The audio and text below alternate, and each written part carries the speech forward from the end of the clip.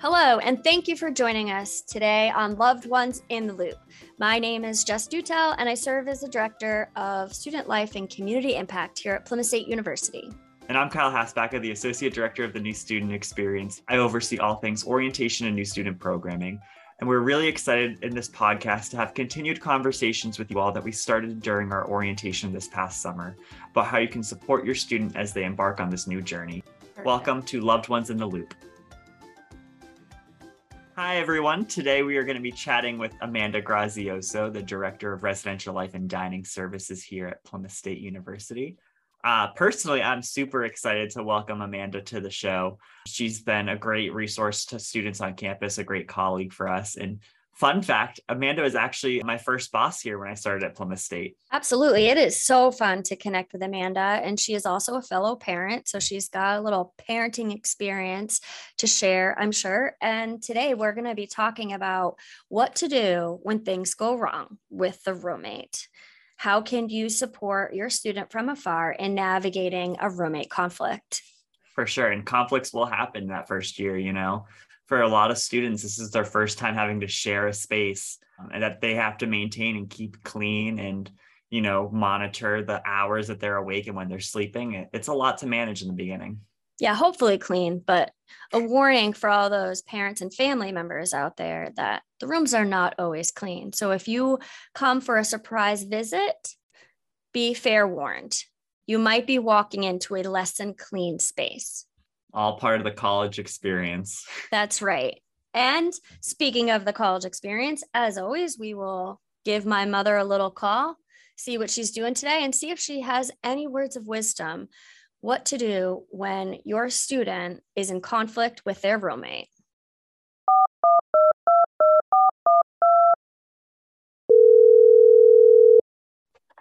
Hello. Hi, Mom. It's Jess. How are you? Hi, Jessica. How are you? Good. I'm here with Kyle. We're calling in from our podcast. So we have a couple questions for you today. You ready? I'm ready. Go for it. Do you have any advice for students who are having conflicts with their roommates and how to communicate with them? That is a great question, Kyle. That's a great question. I can't say that my daughter had any conflicts because she didn't. She had lovely young women that shared a room with her. And then she had lovely accommodations. And so it was never a problem. Rob had a roommate, I remember he had a little bit of trouble with. Oh, yes. That's, first of all, that wasn't Plymouth State University. But that was kind of, I let your father handle that. That was beyond me. I just couldn't take it. But it ended nicely. The guy understood Rob's feelings, and then you got to talk it out. He says they've come a long way. We did. So thanks so much for chatting today, Mom. Love you. Oh, love you too, honey. You have a good day. Enjoy yourself. Bye-bye. We are so excited to be joined today by Amanda Grazioso, who serves as our Director of Residential Life and Dining Services here at Plymouth State. Welcome, Amanda. Thanks, Jess. Kyle, excited to be here to talk about, I guess, what happens when people stop being polite and start getting real in the residence halls. To Great real world reference. Yeah, a little real world 90s MTV reference. I like to cut loose a little bit. Exactly. Absolutely. Is now a good time, Kyle, to let our listeners know that you are a huge Big Brother fan? I am a huge Big Brother fan. One of these years I'm going to be on that show, hopefully. Amanda, we're hoping you can start off by telling us a little bit more about Residential Life and Dining Services, what exactly that encompasses here and what your role is with it. Sure. So initially, many folks seem to think that, residential life, okay, that's where my student's going to live. Dining services, that's where they're going to eat. And at a very base level, that's true. That is where they will sleep, where they will eat the majority of their meals. While they're here in Plymouth, they're home away from home for the next year or 4. But we take it a lot further than that and try to focus on their sense of belonging in and around the residence halls, their sense of self. They do a lot more than eat, and sleep. And students are spending, 2/3 of the time outside of the classroom. And a lot of that's going to be where they are living. Over the past few years, some of them are learning academically right from their classroom or from their bedroom that may only be a couple yards from their classroom. But they're also learning about themselves, learning about others, learning how to be in this world. So the residential experience really fosters that in partnership, certainly with the student life experience, with all other outside of the classroom opportunities. So we do say we are a residential education program and want to help develop the whole student through our habits of mind experience. We just reframe those learning outcomes for residential experience. Amanda, I'm yes. so excited about that. I'm sorry to cut in, but I think it's really important for our listeners, for families to recognize how college, absolutely, it's about the academic learning that takes place in the classrooms, but it is also about that more holistic experience. And it's about, like you're saying, personal growth and personal development and applying what students are learning in a classroom setting to co-curricular experiences. And so that has everything to do with how we move through the world and deciding, that sense of being, not just perhaps focusing on post-graduation and what kind of career path I'm going to take, but really, who am I? What are my values? How do I represent and reflect that in the world? And so something that I really treasure about you and our Res Life team in general is really taking that approach and understanding that students are not just living in the res halls and eating the dining hall, but they're learning and growing. And that's an important perspective to take. For sure. I mean, it's always interesting. So prior to my current role overseeing orientation, new student programming, Amanda actually gave me my first job at Plymouth State University as a community director.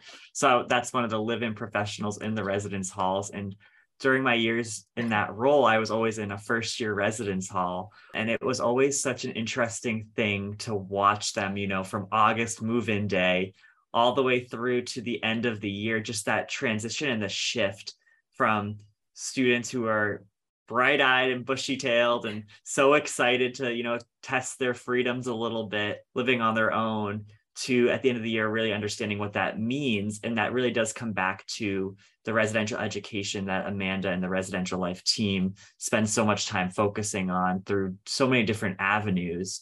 But I think one of the biggest things that people learn in that first year living in the residence halls happens pretty organically, in terms of this is the first time for so many students that they're living with someone else in the shared space.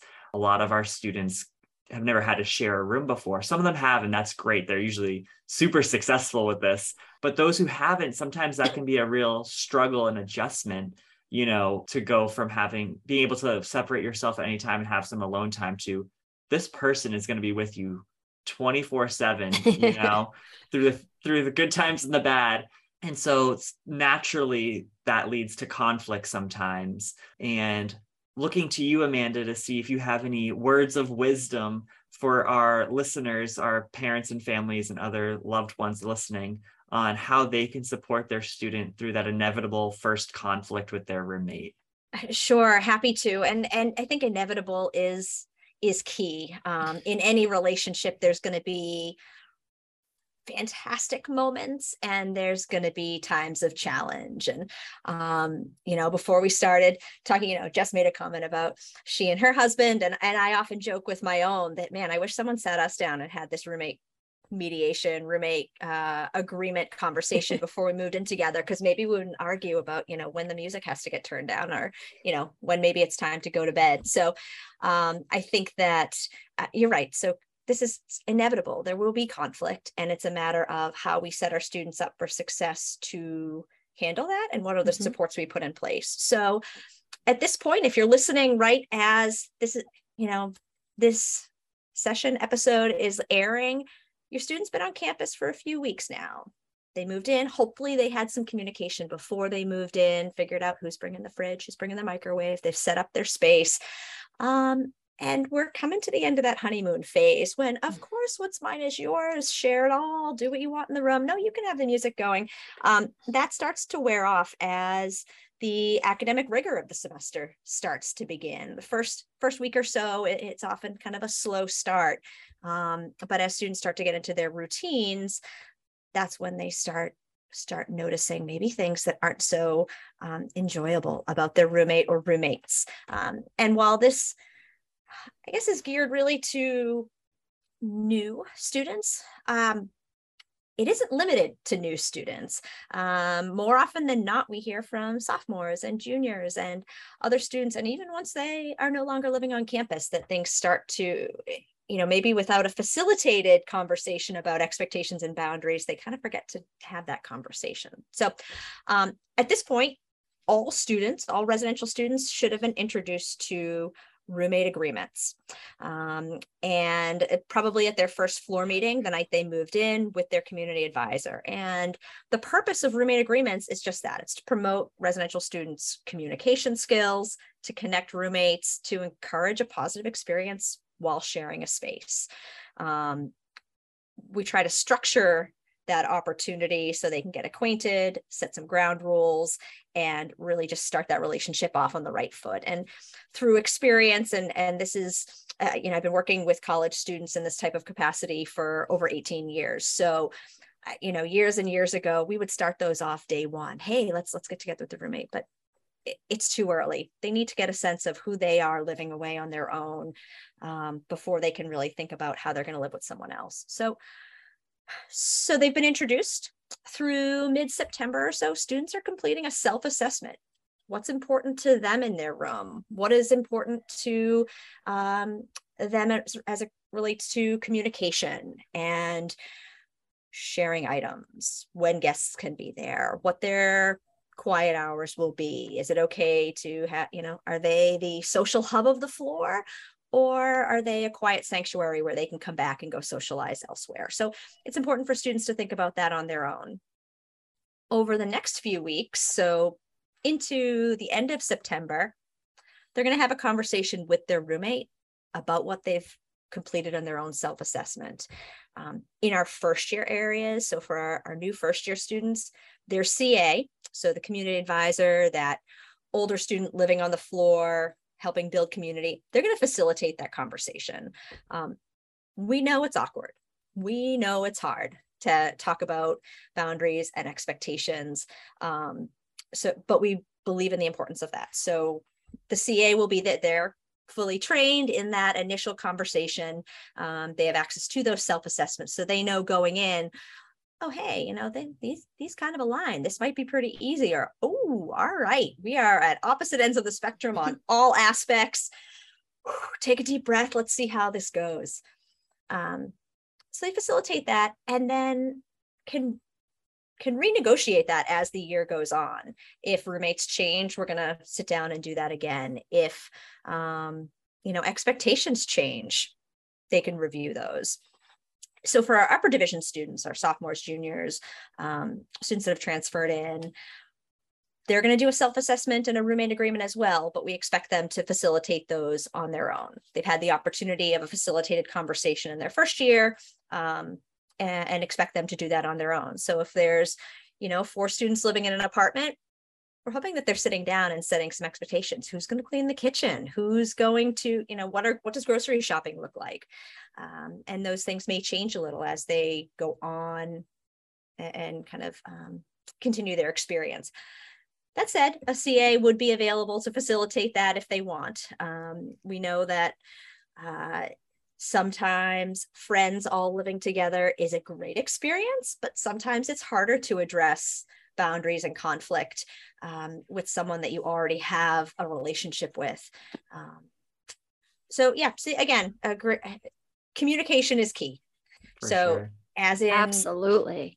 in any relationship, communication is key. And it's a lot easier. And again, we have found over years and years of doing this, I'm sure Kyle remembers it from his time over in Geneva Smith for a few years. And we were reflecting on our own roommate experiences when we were in college. And Some were great, some were not so great. And really, I think any of the instances that may have occurred, communication early and often is going to kind of nip that in the bud. So we know it's uncomfortable. It is hard to say, hey, I don't mind if you share this, my cereal or my snacks or my water, but can you let me know if you take the last one? Or I don't mind if your partner spends the night, but can you give me a heads up in advance? So if I choose to spend the night somewhere else, I have that opportunity to do so. So some of those conversations can be uncomfortable, but we find that it is most successful when they're addressed early on rather than letting things fester. I think a couple of things you said there were super important too. Is one thing I used to always tell students when I was living in the halls is your roommate does not need to be your best friend. A lot of times the most successful roommates are not best friends. They are friendly. They hang out together once in a while, but they get their space apart. Those are the roommates that I feel like you typically see that live together all 4 years because they have a rhythm, they have a balance, and it works out really, really well. The other thing I think that you said that was so important too is the communication during the roommate agreement meeting. When you're filling out that agreement, don't encourage your student. You don't want to be too agreeable at that point. I mean, say what you need to say, but don't feel that you need to say something that you think your roommate wants to hear during that meeting. That is the best time to be honest about how you foresee the year going. And if there's a little bit of disagreement there, that's a great opportunity to practice that conversation about how you're going to compromise and find resolution while the stakes are low and you are still both happy and content with one another. So that way, if there is that conflict later on, that conversation is a little bit more familiar and not trying to navigate new waters. So take that time, be honest in those meetings. And if you don't agree with something your roommate wants, say it then. It's only going to help you in the long run. Yeah, that open and honest communication is so important. And not only for roommates, right? Like Amanda, you're saying, these are skills that are going to serve us well beyond college. That communication, conflict resolution, interpersonal skills certainly transcend their time with us. One theme that has really come out of these episodes, and of course, Amanda is a parent as well, my parent heart can certainly relate, is sometimes we tend to want to intervene and protect our students from struggle and pain. And so when you get the call, which many of you listening in will get, I'm struggling with my roommate. We can't agree on, when lights go out, how loudly to listen to the music. For me, in my personal experience, sophomore year, I had a roommate who liked to pile her dirty laundry super high, like mount dirty clothes in the middle of our room. And we are still dear friends to this day. But to have the courage and support your student in leaning into those uncomfortable conversations, instead of trying to intervene, calling Amanda right away and say, I need to switch my student out of this room ASAP. That actually affords your student, if they can have those conversations and learn how to grapple with some of these conflicts, that gives them the skills that will serve them well beyond their time here at Plymouth State. So of course, there will be circumstances that will result in switching rooms, but whenever possible, our Res Life team likes to help facilitate and moderate some of those resolutions because it's about learning how to relate to others.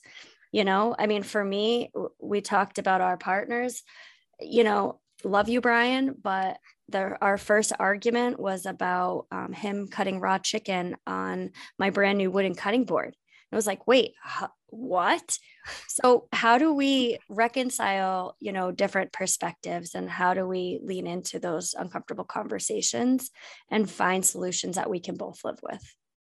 Right. And just to your point, we in residential life, we want to resolve issues as quickly and efficiently as possible. We have processes to do that. And unfortunately, and it happens, it's not just first year families, it's often families of upper division students.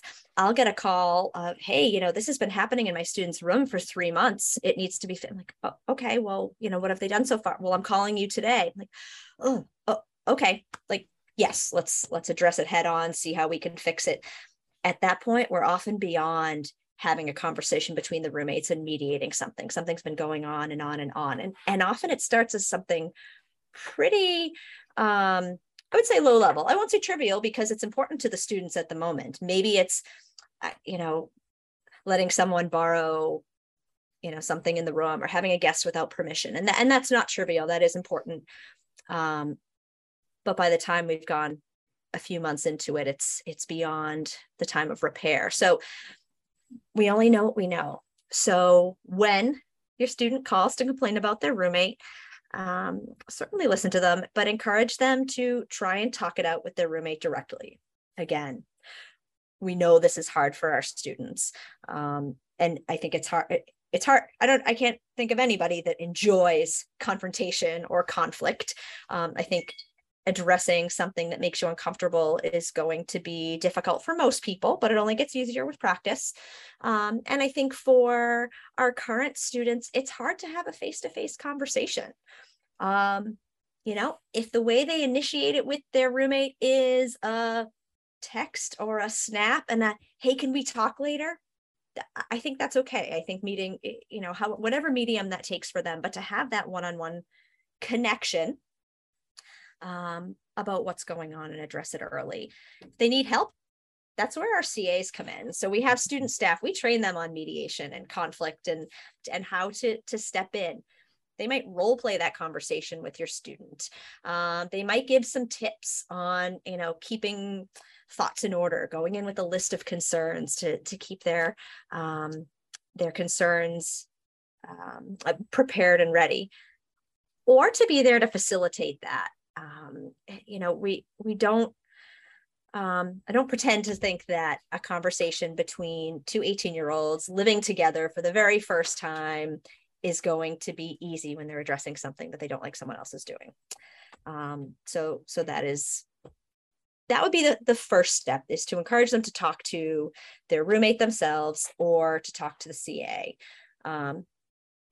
Yeah, and I think you made an important point that I was going to point out also, is using the staff in the building for those resources. Like you said, practice the conversation. This is the first time you're having that conversation. So it's okay to not know how to start it or not know what to say. Use the building staff for that purpose. Talk it through with them, because that's what they're there for. They would much rather have a practice conversation with you about how to address something with your roommate than going in and having to mediate a heated conversation, or, if it ever reaches a point where they're yelling and the CA has to join in. We hope it never gets to that point, but if you push it off too long, sometimes the resentment builds up a little bit, and we want to avoid that as best as possible.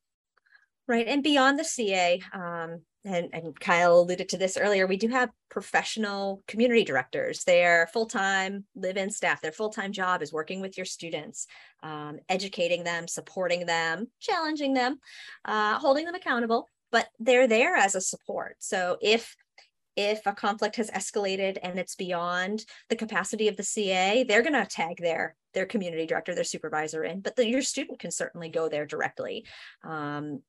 Hopefully at this point in the semester, they've at least met and interacted with their community director in some way, and that will just continue as the year goes on.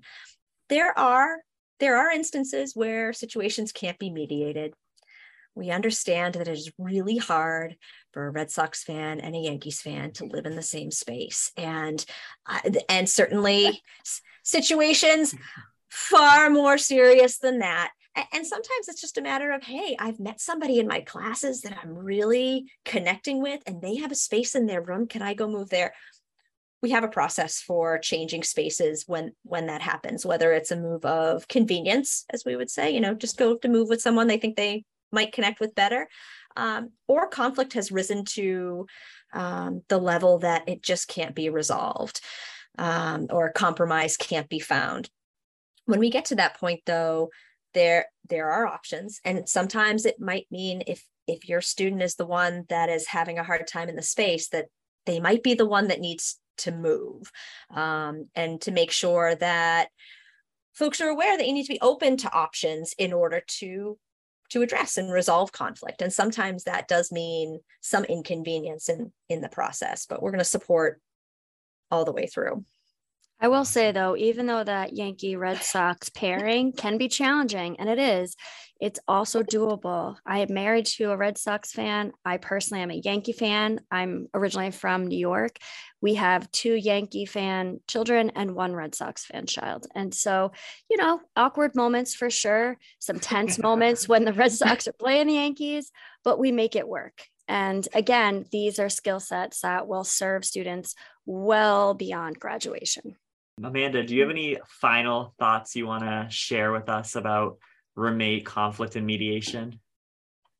I would say kind of some final closing thoughts, really just to reiterate some that we've said. And Kyle, to echo what you shared earlier, roommates don't have to be best friends. And I think that once that is not the expectation, things get a lot easier. If students are expecting to be best friends, lifelong friends, in each other's weddings years and years from now, that doesn't necessarily set up for a successful relationship. If it happens, that's a bonus. But we're going for respect, civility, communication, contentment and comfortability in their living space. So that is one, that roommates don't have to be best friends. I think sometimes when they are, that makes it harder. You need a little space from your friends sometimes.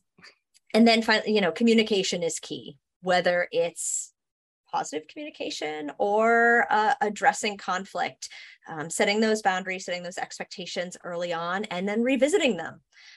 Things change when, about having a guest, when all of a sudden one roommate finds a partner on campus and maybe their, hey, no guests overnight philosophy changes, or financial status of one roommate changes and they no longer have the ability to share their items like they used to. It's important to share those expectations as they change, as our students learn and grow.